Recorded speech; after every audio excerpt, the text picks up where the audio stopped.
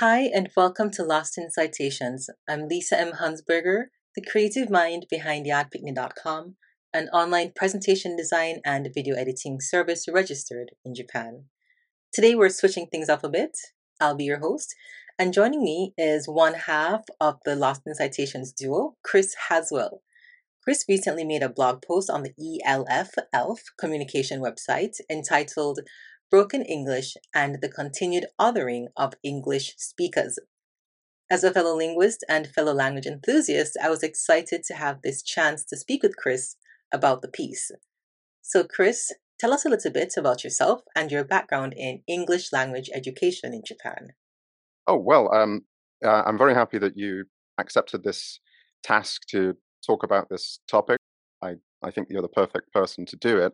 I'm an associate professor at Kyushu University in Fukuoka. I've spent all of my professional life in Japan, so that's 21 years now. And all of the time has been in Kyushu, so in Miyazaki, Kawashima, Oita, and now in Fukuoka. My interest from after my master's degree has always been in this area of global world Englishes and language varieties. So when this kind of topic came to mind, it was something that I had quite a lot of background in to speak about. So, the big question for me is what is ELF? Because we all know the acronym EFL, but hmm ELF is a bit new to some of us. Certainly it was for me. I had to Google it, but for our listeners, what does ELF stand for? Well, ELF, I'm pretty sure that our listeners understand, as you say, like English as a foreign language or English as a second language, EFL and ESL. But ELF is English as a lingua franca. So it operates not so much as a language variety, as would be with World Englishes or Global Englishes, and more as a way to describe how English is used as a tool for international or intercultural communication.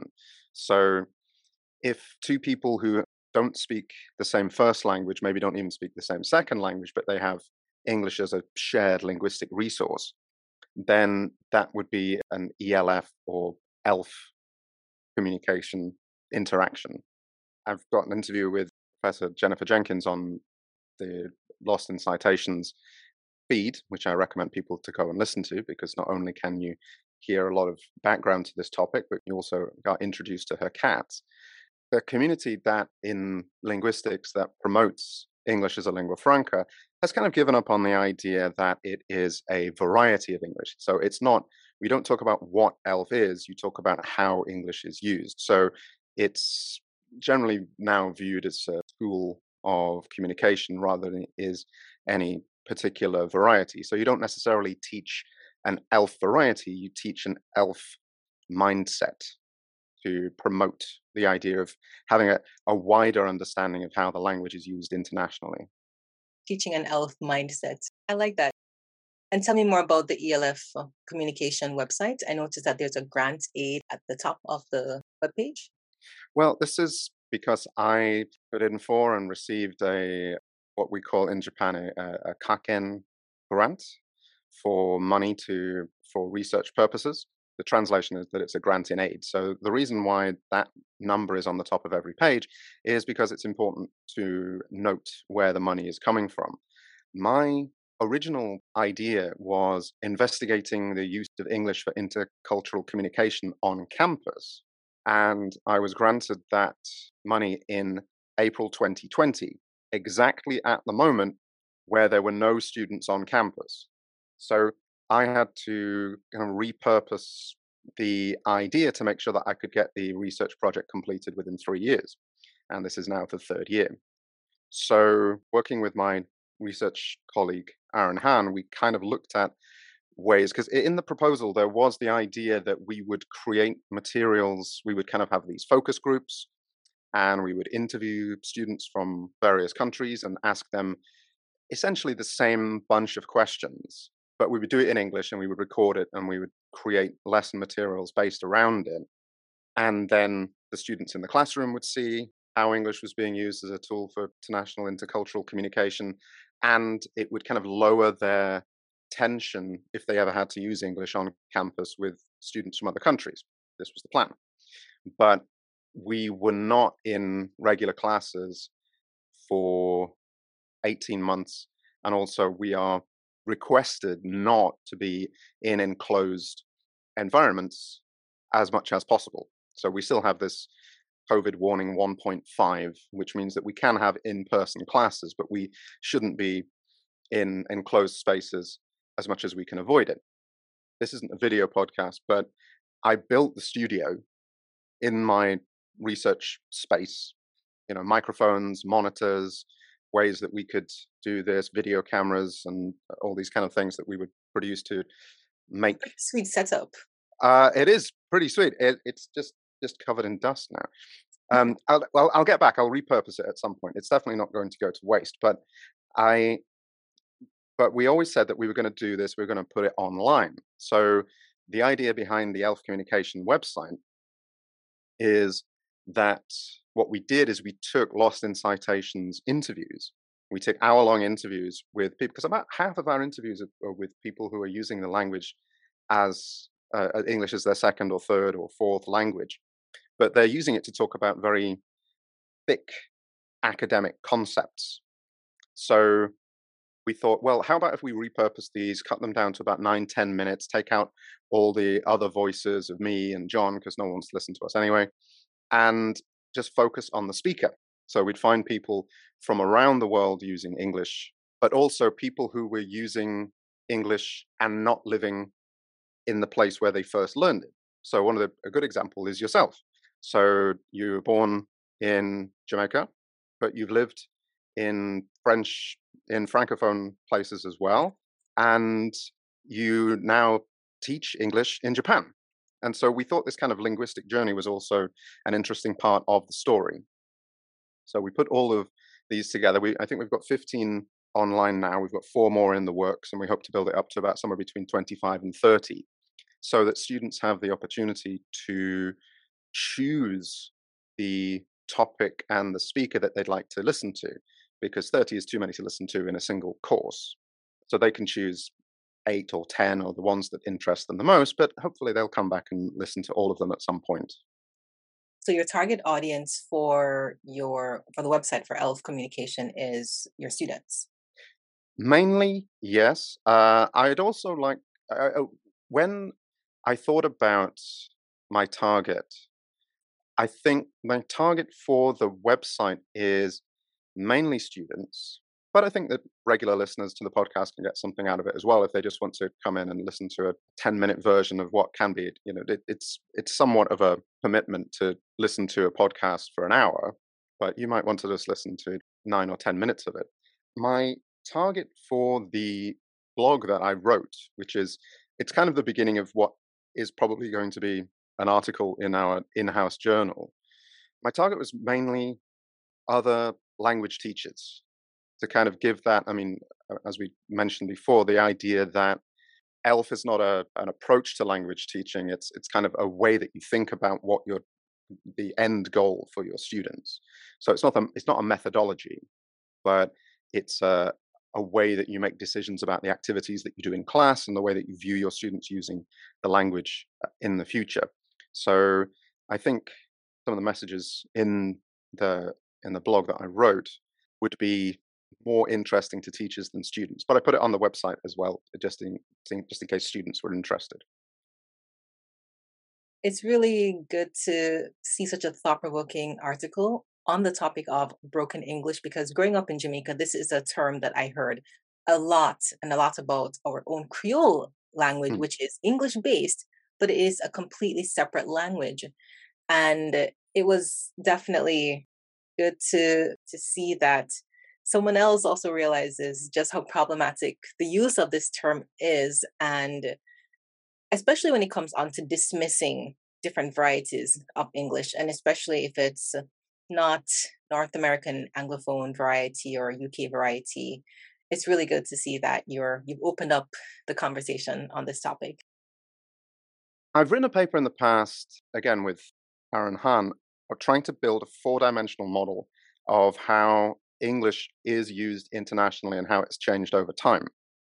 And the other thing that I didn't put in the paper yet is the newer concept called translanguaging, where people might use, for example, to Japanese people who were using English to complete a task might use common terms, common Japanese terms, to fill in for concepts that they know the other person understands. Or say, for example, a Korean student or a Chinese student who's lived in Japan for some time would understand the word genki or daijoubu in place of feeling good or being okay, that they would have this kind of shared non-English but trans-language lexicon. So ELF kind of falls in that area. And I'm just very interested to investigate that the way that English is developing in non-Anglophone locations.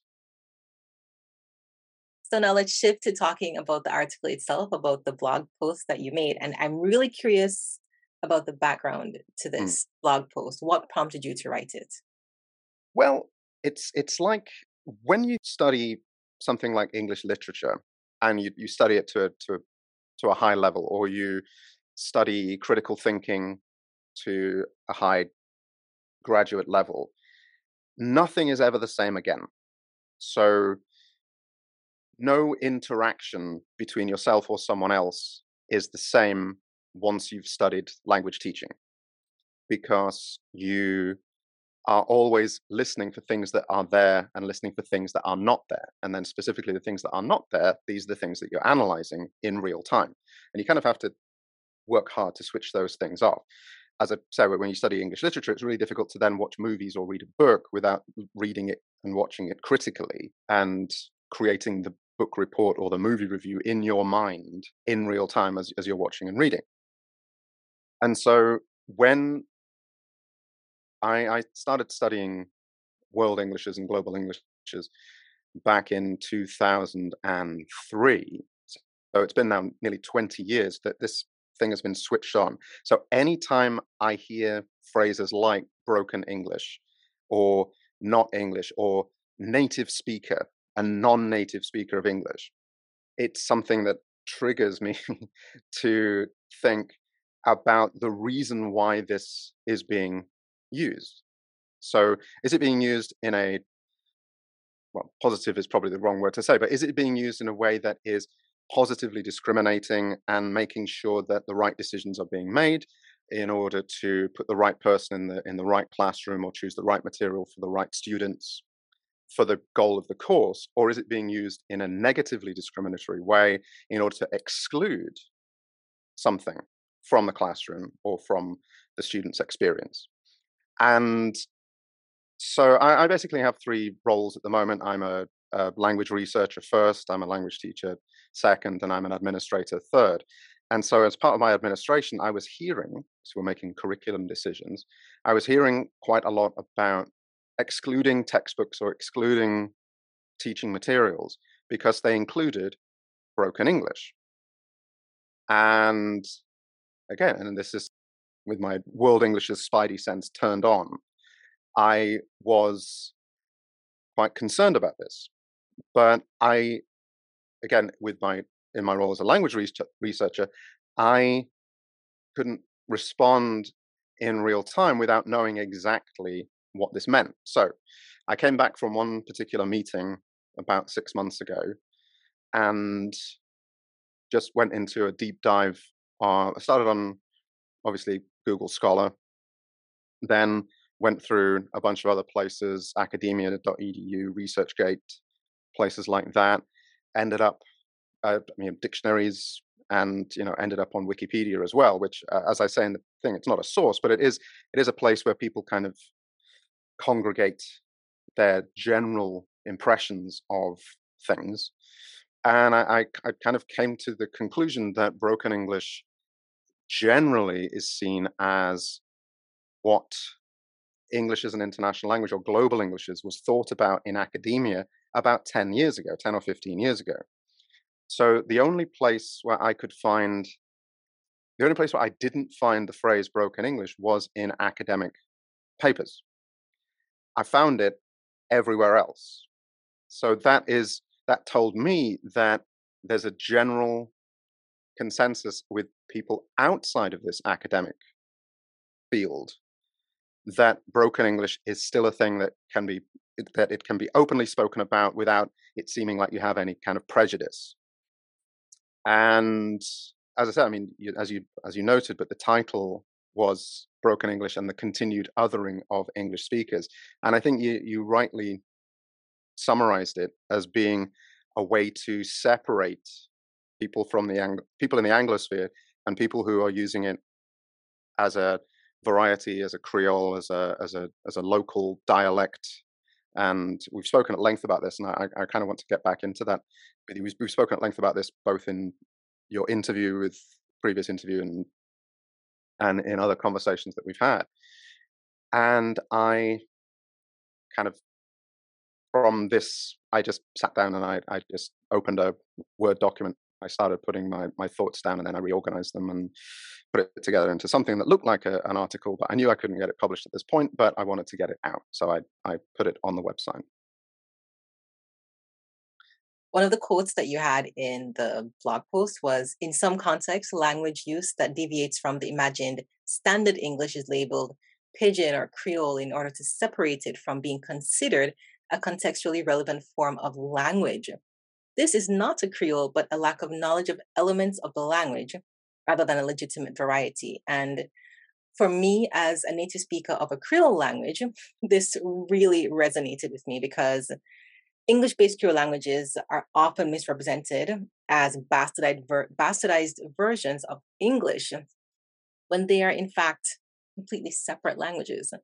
In as much as how English vocabulary, its lexicon, came from lots of other languages, it's the same way that in Creole languages, we have the majority of the lexicon coming from English, but the syntax, the structure of the language is entirely different, and it renders it a completely different language. And as you previously mentioned, unfortunately, the term broken English is often used to exclude other varieties and also English based pidgins or English based Creole languages. Yeah, that's exactly the point.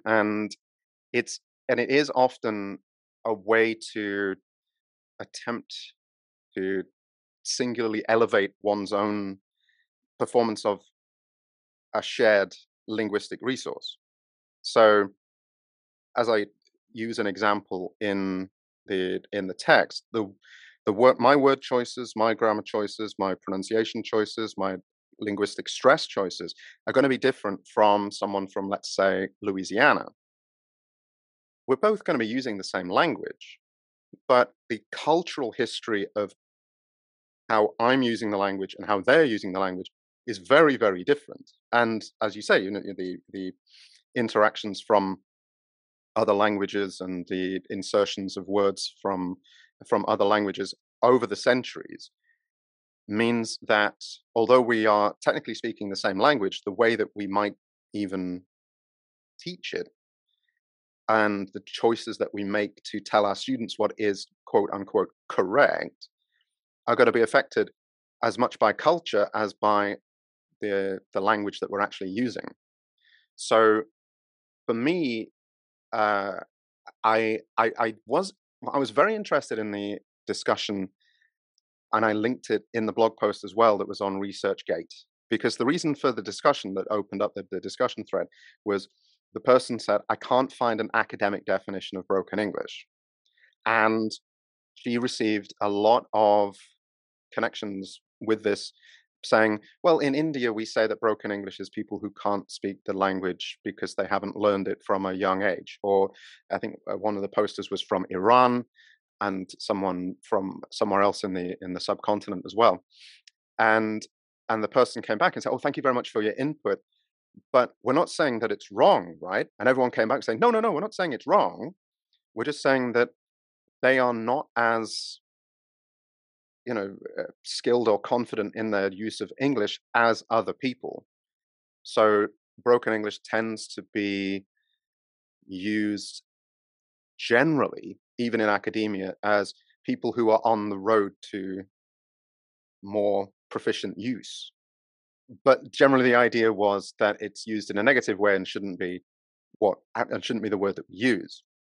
When you go to somewhere like Wikipedia, it will tell you that broken English is use of low proficiency English speakers or the fossilization through interlanguage from interference from their first language.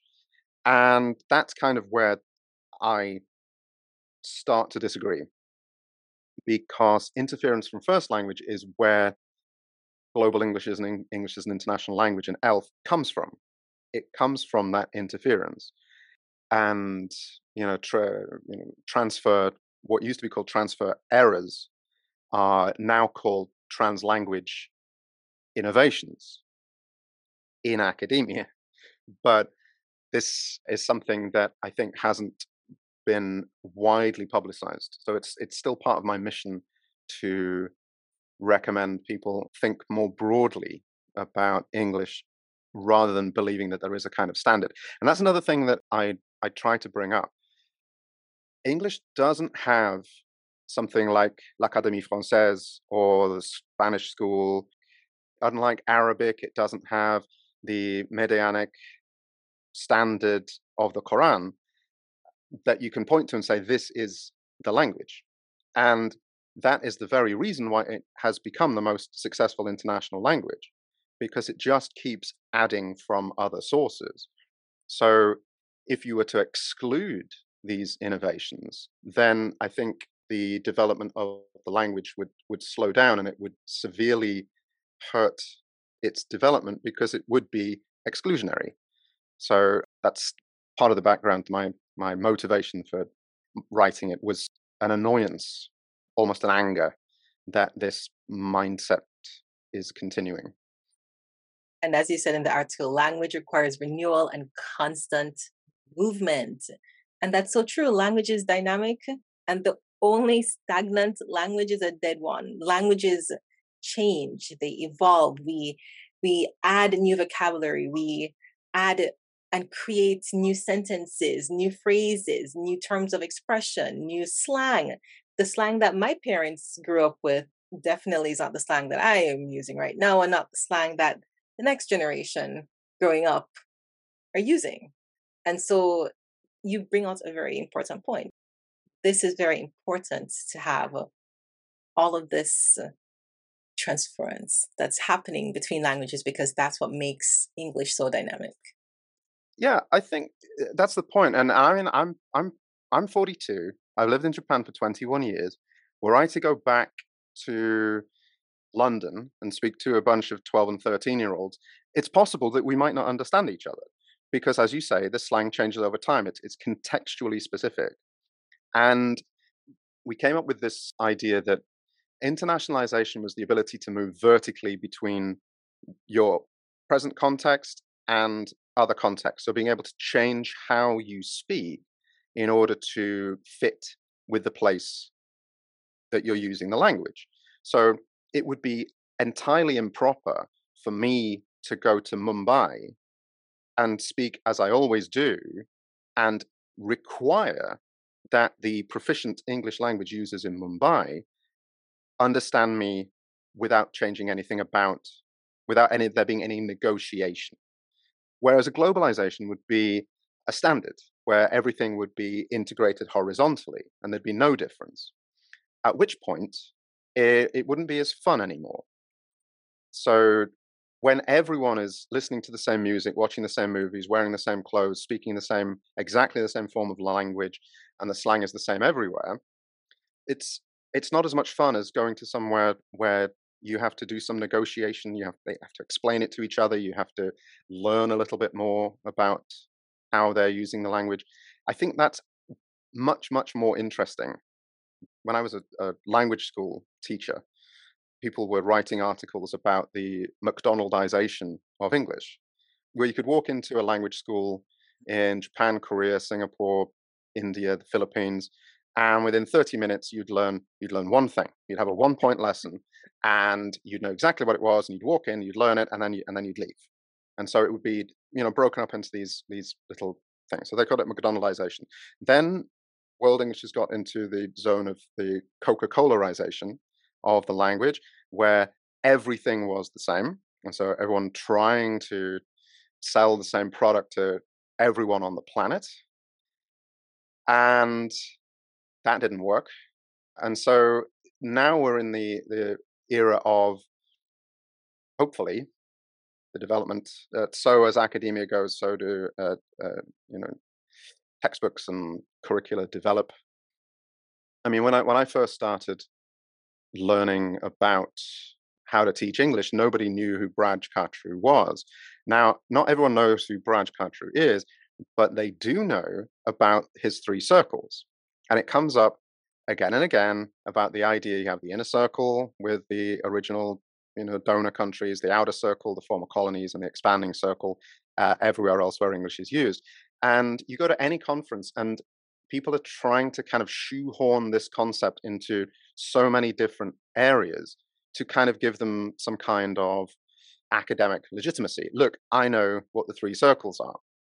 Perhaps one of the most useful presentations that I went to early on in my academic career was in 2007. I went to a presentation that was held by Jalt Publishing about how to get published.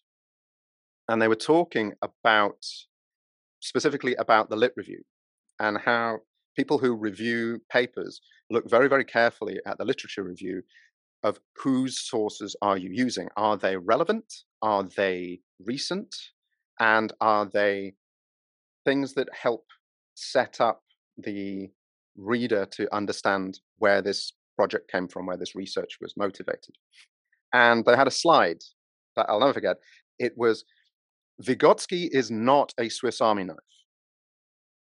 And language researcher Vygotsky is so often used in master's level papers as providing the support for basically anything. So whether you're talking about the zone of proximal development, or you're talking about textbook design or curricular design, people will often just put in Vygotsky 1978 or Vygotsky 1987 and just assume that people are just going to go, okay, that supports that point, because he was such an important producer of work in that space. Same thing goes for Jack C. Richards, same goes for Rod Ellis. These are names that people know, and so just by throwing those names in, writers think that that will be enough. But they're not actually providing enough relevancy to the thing that they're talking about. So there are certain concepts within World Englishes, usually names like Kachru, Seidelhofer, Jenkins, Matsuda, Hino, that you could create a whole lit review just based on those names alone and think that that was enough. What I have found, particularly in the realm of curriculum development, is that there isn't enough broad understanding about not just including items of static curriculum design, things that have always been known. There's not enough wider understanding of sociolinguistic concepts. And so I hope that by publishing these things, particularly by putting them in the in-house journal, not calling anyone out by name, but just saying, look, we are often in meetings together and these concepts come up and are dismissed without being discussed and included in the bedrock of the curriculum itself, because we are not considering deeply enough what the goal is for our students.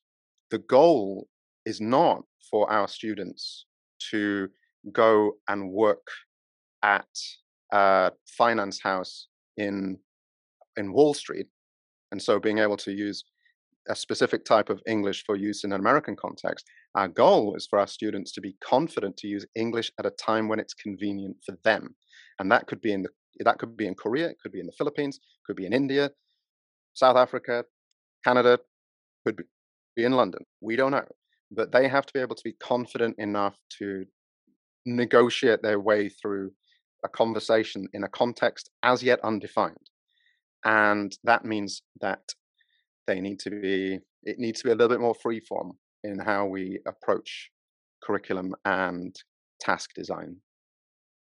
So, one of the concerns that you mentioned in the article was that university students in Asia have concerns about named English varieties. Could you expound a bit on that? Well, that was one of the findings from my PhD. It was one of the things that made me a little bit concerned that this was something that I've not discovered, but that came out of a survey that I did in 2012 from Japanese, Korean, and Chinese students at an international university here in Japan. And that 10 years later, the same concerns were being voiced by language instructors when designing a curriculum. So the students themselves were saying, so the Japanese students would say, well, I find Korean English or Chinese English difficult to understand. The Korean students would say, well, Japanese don't speak English correctly. Or the Chinese students would say, well, I have Bangladeshi or Indian professor for economics and he speaks English in a way that I don't understand. So the hyphenated varieties, the named English varieties were Indian English, Japanese English. And these are world Englishes. These are geographically located Englishes. And I proposed this was in my PhD thesis, I proposed ways to counteract this would be through greater interaction. And that has been what my research has been for the last 10 years to try and increase the amount of peer to peer interaction using English as a shared second language linguistic resource. And in that way, reducing the tension. Because in heuristic terms, if you're a Japanese user of English and you never have the chance to speak to a Chinese user of English, then you might have an image of that person before you speak to them. And that will cloud your efforts in that interaction. Whereas if you go into the interaction knowing that their performance is going to be different from yours, but also your performance is going to be different from what they expect, from what they've seen in American movies or listened to in English Anglophone radio or whatever, or in the textbooks. If you both go into that interaction knowing that, then you're prepared for it. And negotiation can be more free flowing and you're more likely to achieve the goal of the interaction.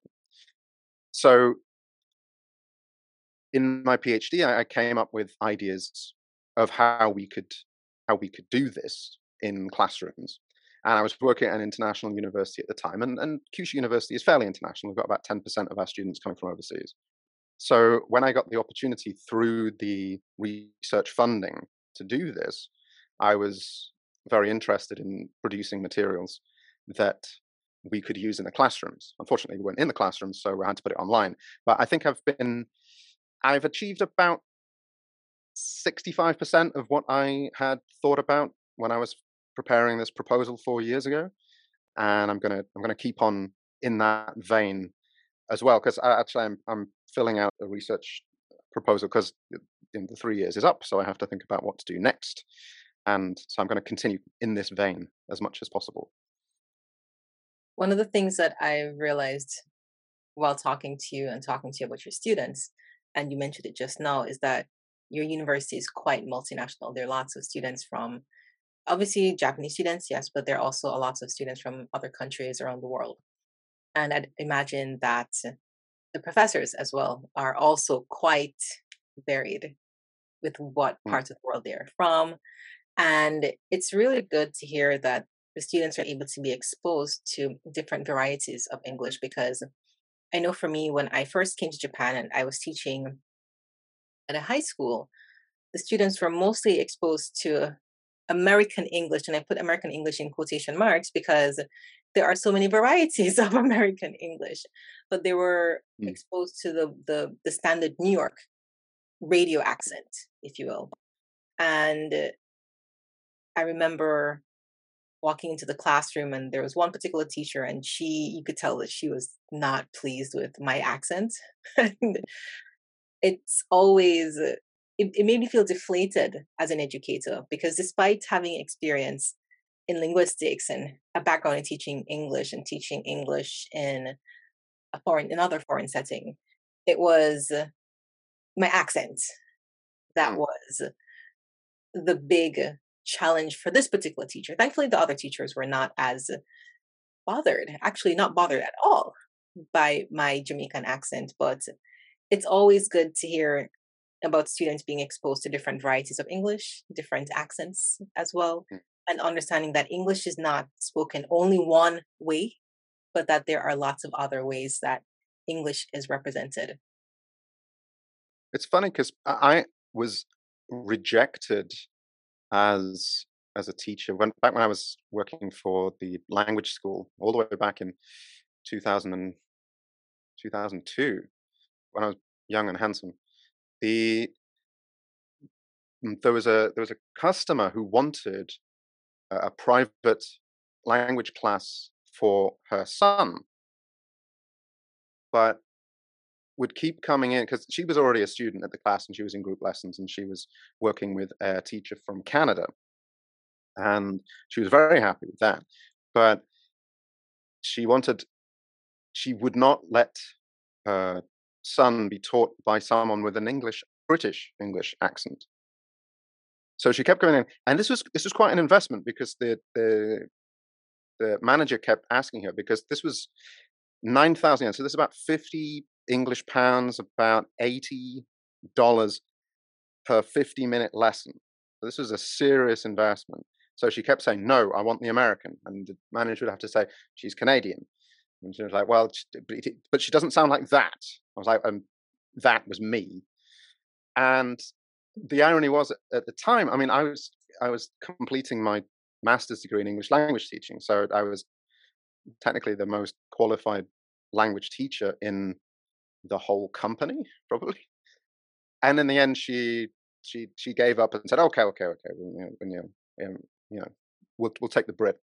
And her son really enjoyed it. And at the end of it, when I actually left, when I moved on to another thing, that she was very nice to me. Her husband actually gifted me one of the nicest pens I've ever received because he said he said that his son enjoyed the lesson so much. But the the idea that the accent is what makes the interaction successful or not is something that we have to kind of breed out of language teaching ideology and understand that it's such a combination of things that make the language lesson successful and thereby makes the student therefore successful in their use of their language in the future. Agreed entirely.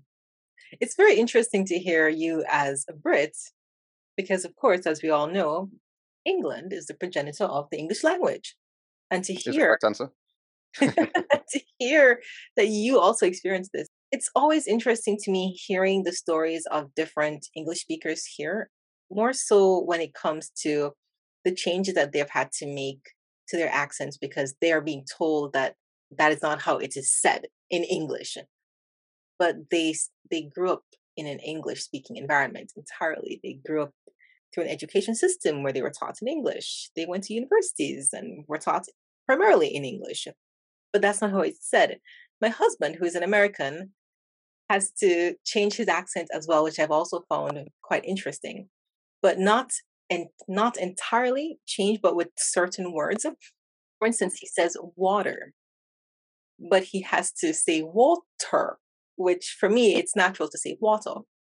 But for him, it's something that he has to actively remember. Okay, when I'm talking about this clear liquid that we drink to hydrate our bodies, it's water. No, it's funny because my son's language support teacher, ALT, assistant language teacher at his elementary school, my oldest son, who is 12, is from Atlanta.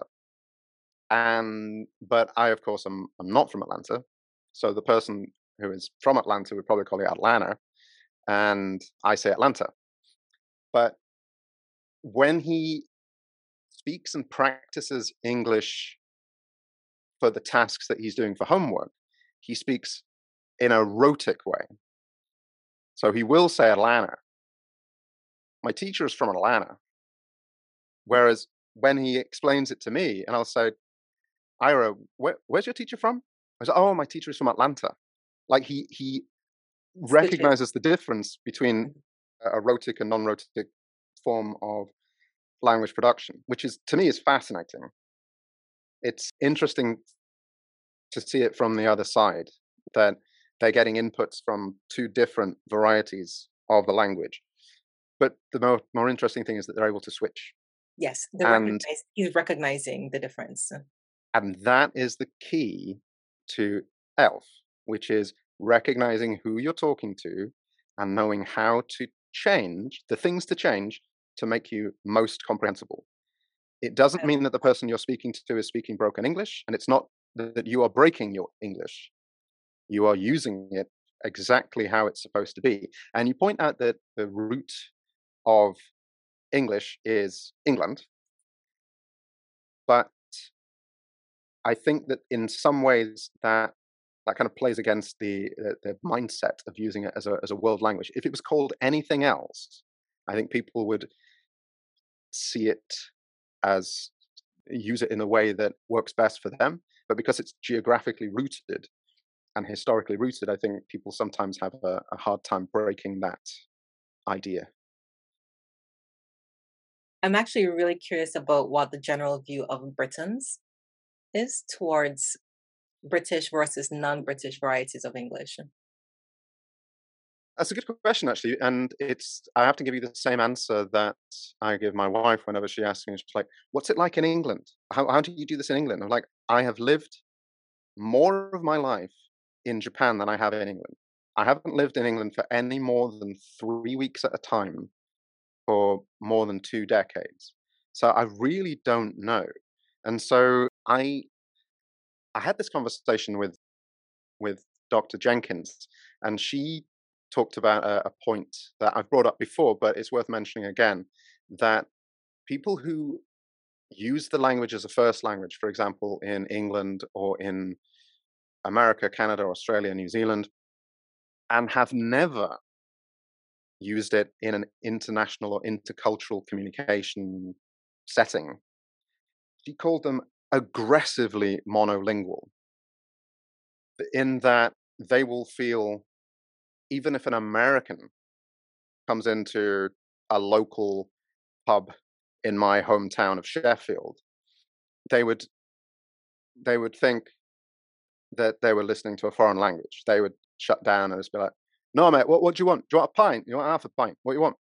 And if the person was saying, "Uh, yeah, I like a beer." "No, we don't serve beer. We we serve ale. What do you want? Which one do you want? We got four."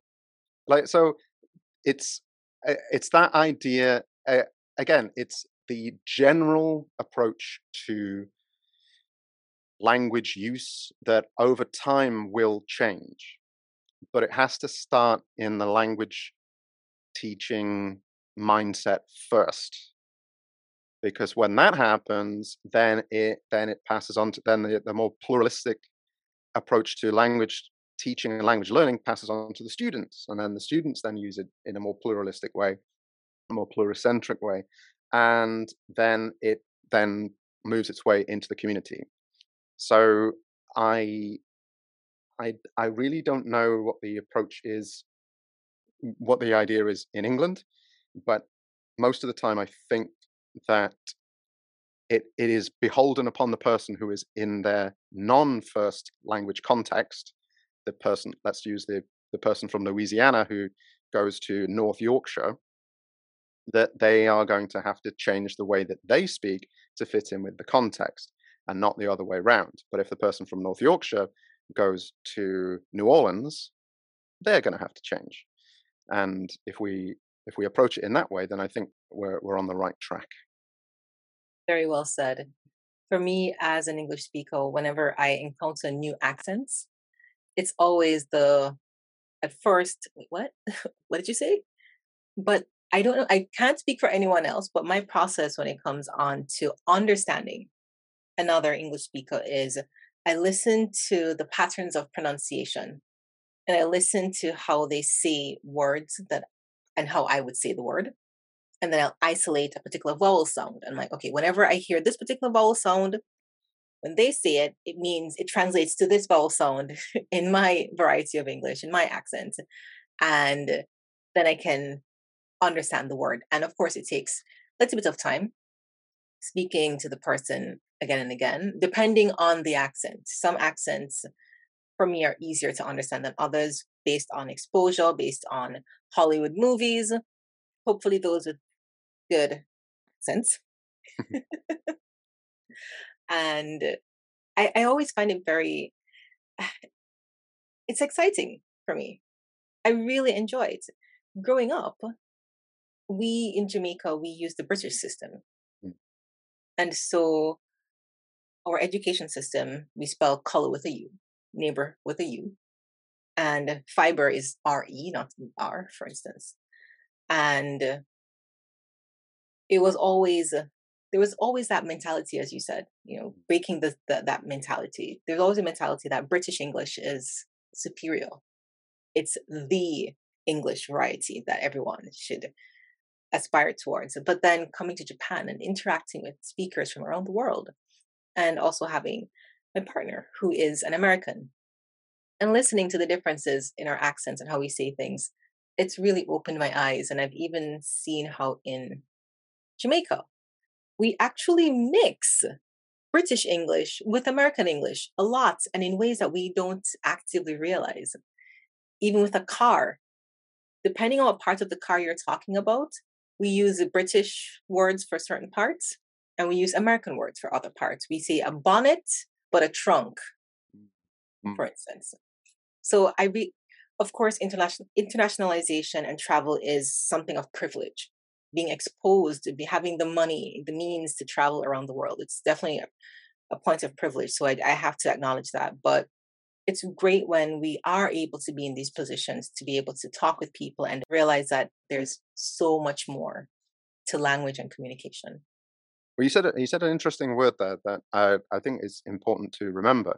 There's nothing wrong with being aspirational. There's nothing wrong with growing up in Seoul but wanting to sound like you're from New York. There's nothing at all wrong with that.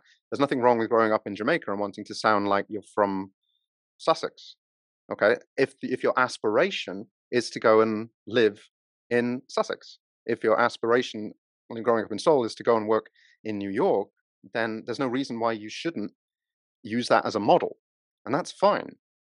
The problem is when the teacher in the classroom says this is the model. If individual students want to have an aspiration to speak as someone from someone else speaks, fine.